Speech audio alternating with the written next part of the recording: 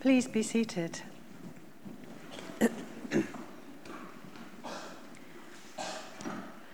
I just apologise before I start. I have got a bit of a cough and a cold. I'll do my best not to cough into the microphone as and when I feel the urge.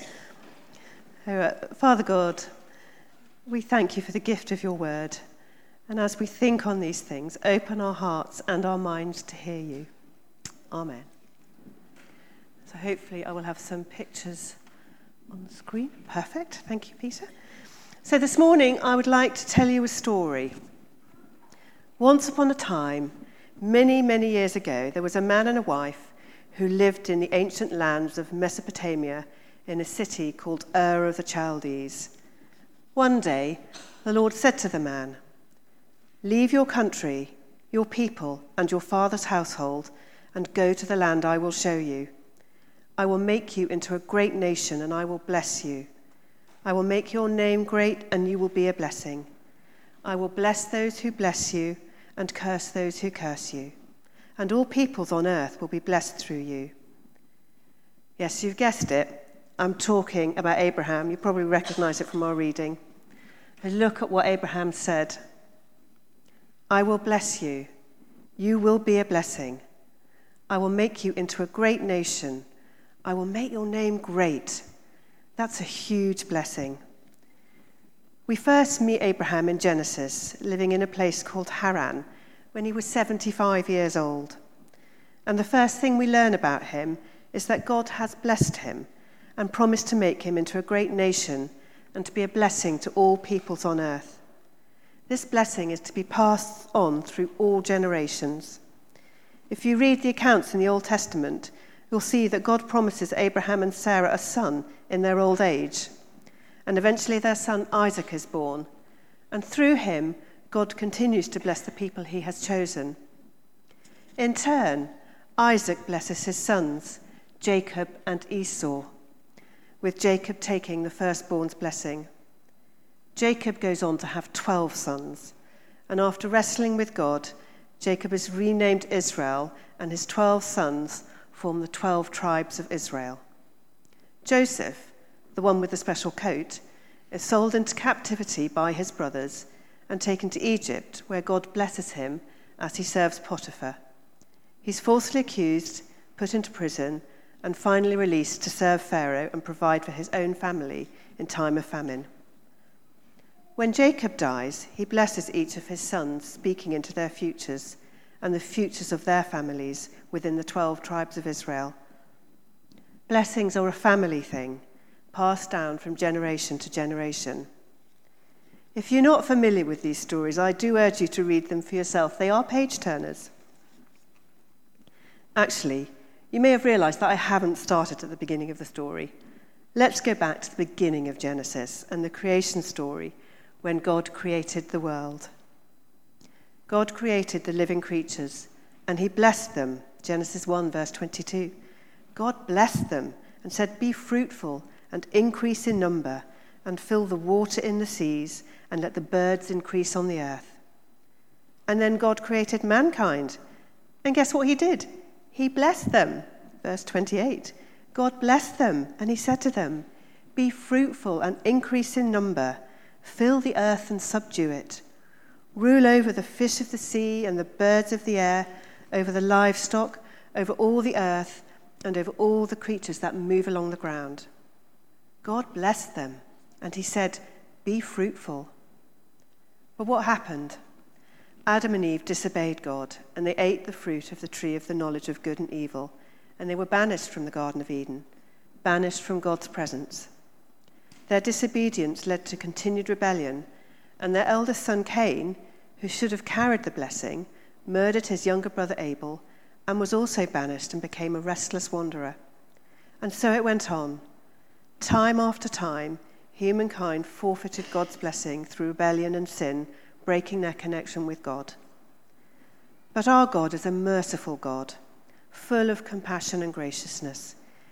He chose to restore the blessing through Abraham, which is where I started our story today. So let's look again at what God says to Abraham. "Leave your country, your people, and your father's household, and go to the land I will show you. I will make you into a great nation, and I will bless you. I will make your name great, and you will be a blessing. I will bless those who bless you, and curse those who curse you. And all peoples on earth will be blessed through you. The blessing comes through Abraham's obedience. Leave your country and follow me, and I will bless you. And if you do this, I will make your name great, and I will bless all peoples on earth. What a promise and what a blessing. So let's see how it worked out. Back to our story in the Old Testament. God blesses Joseph, and through him the Israelites are saved from famine and settle in Egypt. The years pass, and Joseph and all that generation died, but the Israelites were fruitful and multiplied greatly and became exceedingly numerous, so that the land was filled with them. They were fruitful and multiplied because God continued to bless them, so much so that the new Pharaoh feels threatened by them and enslaves them. We read, "But the more they were oppressed, the more they multiplied and spread." So God sends Moses to rescue his people. Moses, born into slavery, found floating in the bulrushes by Pharaoh's daughter, raised in a palace amongst royalty, but never forgetting his roots. He kills an Egyptian who is fighting with an Israelite and has to flee. He spends 40 years in the desert before encountering the burning bush, where God identifies himself as the God of Abraham, the God of Isaac, and the God of Jacob. And he sends Moses to bring the Israelites out of Egypt. Again, if you read the stories, you'll know that bringing the Israelites out of Egypt is not straightforward. Pharaoh won't let them go. His heart is hardened, and despite the plagues God sends, until eventually he lets them go, God parts the Red Sea, and Moses leads the people into the desert. Another 40 years pass. Moses has died, and Joshua leads the people into the promised land. Years pass as the Israelites pursue the land and inheritance that God has promised them. God raises up judges to lead the people. You see my little group of judges. And there's a little prophet there, and 3 kings. Saul, who comes to a bad end, David, a man after God's heart, and Solomon, granted wisdom by God, but distracted by his many wives. Again, I do urge you, read these stories. They're really rich in detail. They tell of God's generous interaction with his people. I'm going to speed up a little bit now, because there's many, many years to cover. After Solomon, the kingdom splits. 10 of the original 12 tribes form Israel in the north, and 2 tribes form Judah in the south, where Jerusalem is. There are kings in the north and kings in the south, a few of whom are loyal to God, but most who are not. When God first blessed Abraham, he told him, "Leave this land." Abraham obeyed and was blessed. As the tribes in Israel and Judah turn away from God and disobey him, they lose their land and their blessing and are taken into captivity. Israel to Assyria and Judah to Babylon. But God never fully abandons them, remembering his covenant of blessing with Abraham to bless his people so they can be a blessing for all peoples on earth. After 70 years, the Jews return from Babylon and rebuild the temple that had been destroyed. Nehemiah rebuilds the walls of Jerusalem. Malachi the prophet called the people back to God and prophesied about the Messiah. The Old Testament ends with the Jews back in their land, a remnant people surrounded by powerful kingdoms, looking for a time when God would send the promised Messiah to deliver his people. And more than 400 years pass between when Malachi prophesies and when Matthew writes his gospel. And during those centuries, enemies rise and fall, the Jews scatter across the Mediterranean, the synagogues are born, Pharisees remind people of the Jewish law, and the people long for the coming of the Messiah. So since God spoke the blessing to Abraham, a lot of time has passed. Many, many years, centuries have gone by. When Matthew writes his gospel, the first thing he does is to link Jesus to Abraham. He presents a family tree, starting with Abraham, leading to Jesus, who is Christ.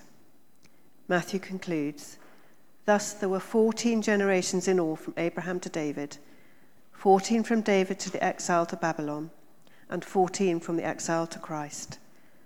As the blessing was passed down from generation, so it was passed to Jesus the man. God has not forgotten the blessing that he promised to Abraham all that time ago. He knows that we keep turning away from God in rebellion and disobedience, forfeiting our blessing. So he sends Jesus to restore the blessing to us in all its fullness. Now, I think I'd need several weeks to talk through the gospel and the blessings brought by Jesus. In fact, when I told Lee what I wanted to talk about this morning, his comment was, "That sounds like a year-long sermon series." So, just a teaser here. In John's gospel, we are told, "From the fullness of his grace," that's Jesus' grace, "we have received one blessing after another." One blessing after another. The blessings just keep on coming. Just remember what he did with 5 loaves and 2 fish. Our story continues through the Gospels on to 33 AD and the book of Acts, when the disciple Peter, full of the Holy Spirit, is speaking to crowds, explaining the gospel. He says, "And you are heirs of the prophets and of the covenant God made with your fathers. He said to Abraham, 'Through your offspring, all peoples on earth will be blessed.'" God blesses the whole world through the preaching of the good news of Jesus. And it all goes back to that original promise of blessing made to Abraham. Peter says we are heirs of that promise of blessing. But that's not the end of the story. Fast forward another 50 years as thousands of Gentiles become Christians. And the Apostle Paul says, "Understand then that those who believe are children of Abraham. Those who believe in Jesus carry the blessing that God gave to Abraham. By believing in Jesus, we become children of Abraham and receive the blessing he received." Paul goes on, "He, God, redeemed us in order that the blessing given to Abraham might come to the Gentiles through Christ Jesus. As believers, we are carriers of blessing, just as Abraham was. God always intended to bless the nations on earth. He promised that to Abraham. 'I will bless you, and you will be a blessing.' These are not just physical blessings that we inherit through Jesus, passed down from Abraham, but they are also spiritual blessings. Paul writes in Ephesians 1:3, "Praise be to the God and Father of our Lord Jesus Christ, who has blessed us in the heavenly realms with every spiritual blessing in Christ." As Christians, we carry the Holy Spirit with us and are blessed with every spiritual blessing. Just as the physical blessings were passed on to the physical nation, so the spiritual promises go to the spiritual descendants. Spiritually, we who believe are the children of Abraham. So what does that blessing entail? Well, what did the blessing look like in the Garden of Eden? When Adam and Eve walked in the garden in the cool of the evening with God, they had many blessings. They had spiritual, emotional, physical, psychological, and material blessings, everything they needed to live a fully blessed life. Roy Godwin, who wrote The Way of Blessing, suggests that this is covered by the concept of shalom, which is usually used as a declaration of peace and is still used by the Jewish community today as a term to bless people. Shalom encompasses peace, harmony, wholeness, completeness, prosperity, welfare, and tranquility. These were all the blessings Adam and Eve experienced in the Garden of Eden, which were then restored to Abraham and then to us as spiritual descendants of Abraham through Jesus. So do you think you have been blessed?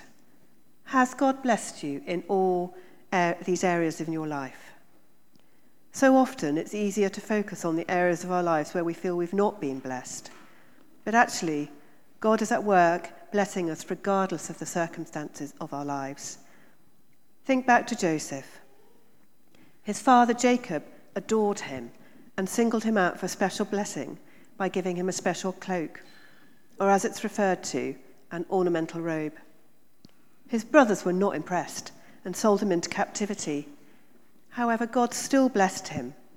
We are told, "The Lord was with Joseph, and he prospered, and he lived in the house of his master in Egypt." That master was Potiphar. He was falsely accused of a crime he didn't commit and ended up in prison.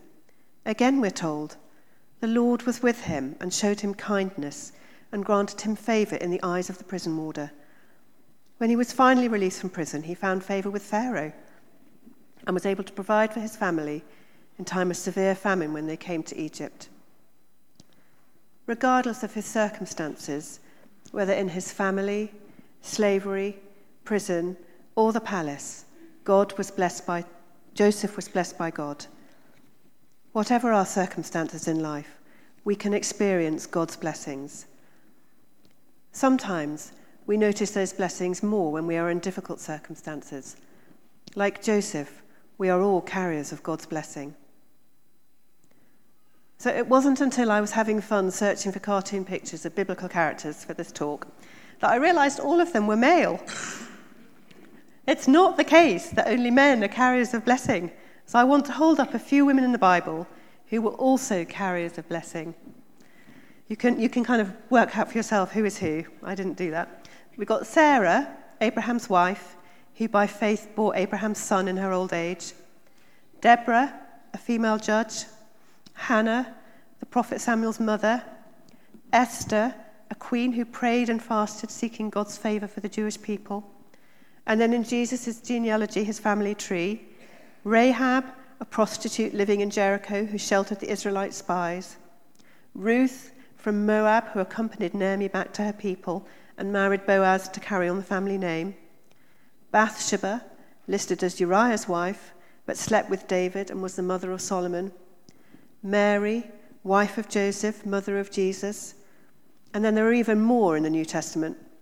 Anna, the prophetess who meets Jesus as a baby. Elizabeth, mother of John the Baptist. Mary Magdalene. Martha, her sister Mary.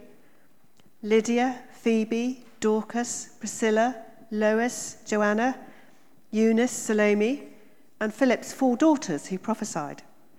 So I hope that redresses the balance a little bit. The greatest blessing you can ever receive is the blessing of a relationship with God through Jesus Christ. As Adam and Eve had a relationship with God in the Garden of Eden before the fall, so we can have a restored relationship with God. To know him is to have the knowledge that our sins have been forgiven. To know him is to have the assurance that we are blessed by God. And as you are blessed, you will carry God's blessing with you and begin to bless other people. Just as Abraham was blessed to be a blessing, so we are blessed to be a blessing. Roy Godwin writes, "This is how the kingdom works. You know you are loved, and you find yourself loving others. You know you are forgiven, and you find yourself forgiving others. You find yourself accepted, and of course, you find yourself accepting others. There is an outflow, a reflection of what he has done for you towards others as your heart attitudes change. And of course, aware of such undeserved blessings, you want to share more about the kingdom of God, the idea about the heart of God that blessing expresses. It's been my experience that knowing Jesus is the greatest blessing in my life. And from that perspective, I come to see all the other blessings he has given me. When times are tough, I find God blesses me with patience, with peace, joy, loving friends, a loving church family, sunshine, rain, revelation through his word, conviction and repentance, and the deep desire to become more and more like Jesus. And when times are good, I find God blesses me with the same things. God's blessing flows from the Holy Spirit within us. We are carriers of his blessing and take this blessing into every situation we come into. This is our job description as Christians. 1 Peter 3:8-9 in the Message Bible reads, "Be agreeable, be sympathetic, be loving, be compassionate, be humble." That goes for all of you, no exceptions. No retaliation, no sharp-tongued sarcasm. Instead, bless. That's your job, to bless. You'll be a blessing and also get a blessing. And here's one way we might be a blessing as we encounter other people in our lives. This is a bless acrostic. Begin with a prayer. Listen to a friend. Eat with a friend. Serve a friend. Share your story. God's blessings are never meant to be hoarded. He means for us to be blessed and then to give the blessing away. And in giving it away, we are blessed all over again. So he blesses you and you give it away. He blesses you again and you give it away. He blesses you yet again and you give it away. God intends to bless the world through the giving of his Son, who loved us and died for us and rose again and ascended into heaven, and one day will return to earth. He has blessed us abundantly and eternally in the heavenly places in Christ Jesus. Our God is in the blessing business. He always wanted to bless the whole world through Jesus. And so finally, since you are blessed, be a blessing to someone today.